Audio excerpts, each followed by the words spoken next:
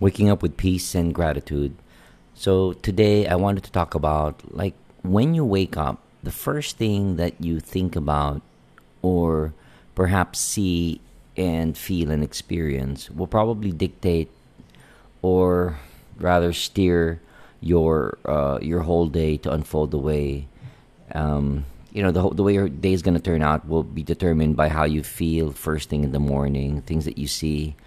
And I've been sort of like going through this process of self awareness and thinking like, what makes me wake up feeling grateful? What makes me want to connect with people?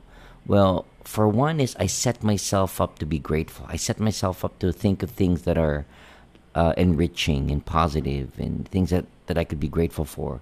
And I might not have those things that I may want, right? But I don't complain or judge myself for not having those things that I don't want yet. I'm able to look at what I do have and bring in love, joy, appreciation, and gratitude for those things that I do have.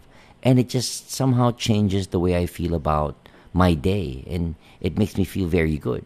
And guess what? Once you start your day in this state, feeling the joy and the gratitude, then you're gonna find that you might be driving or commuting or in the grocery or lining up in the bank, and you'll just be smiling.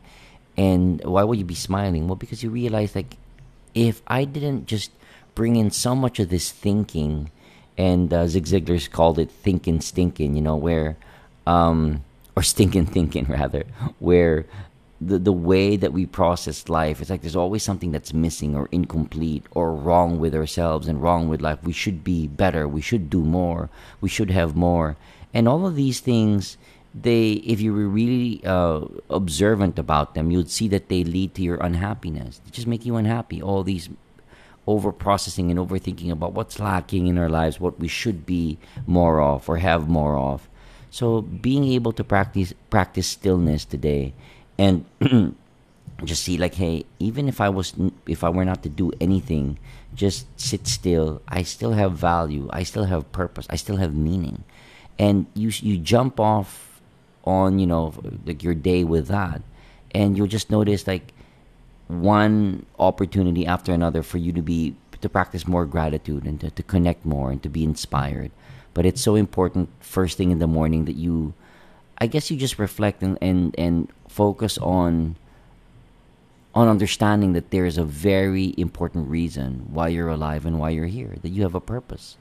And it's not necessarily tied to doing so many things, but first of all, just being aware, being grateful that you're alive and that you have a reason for being.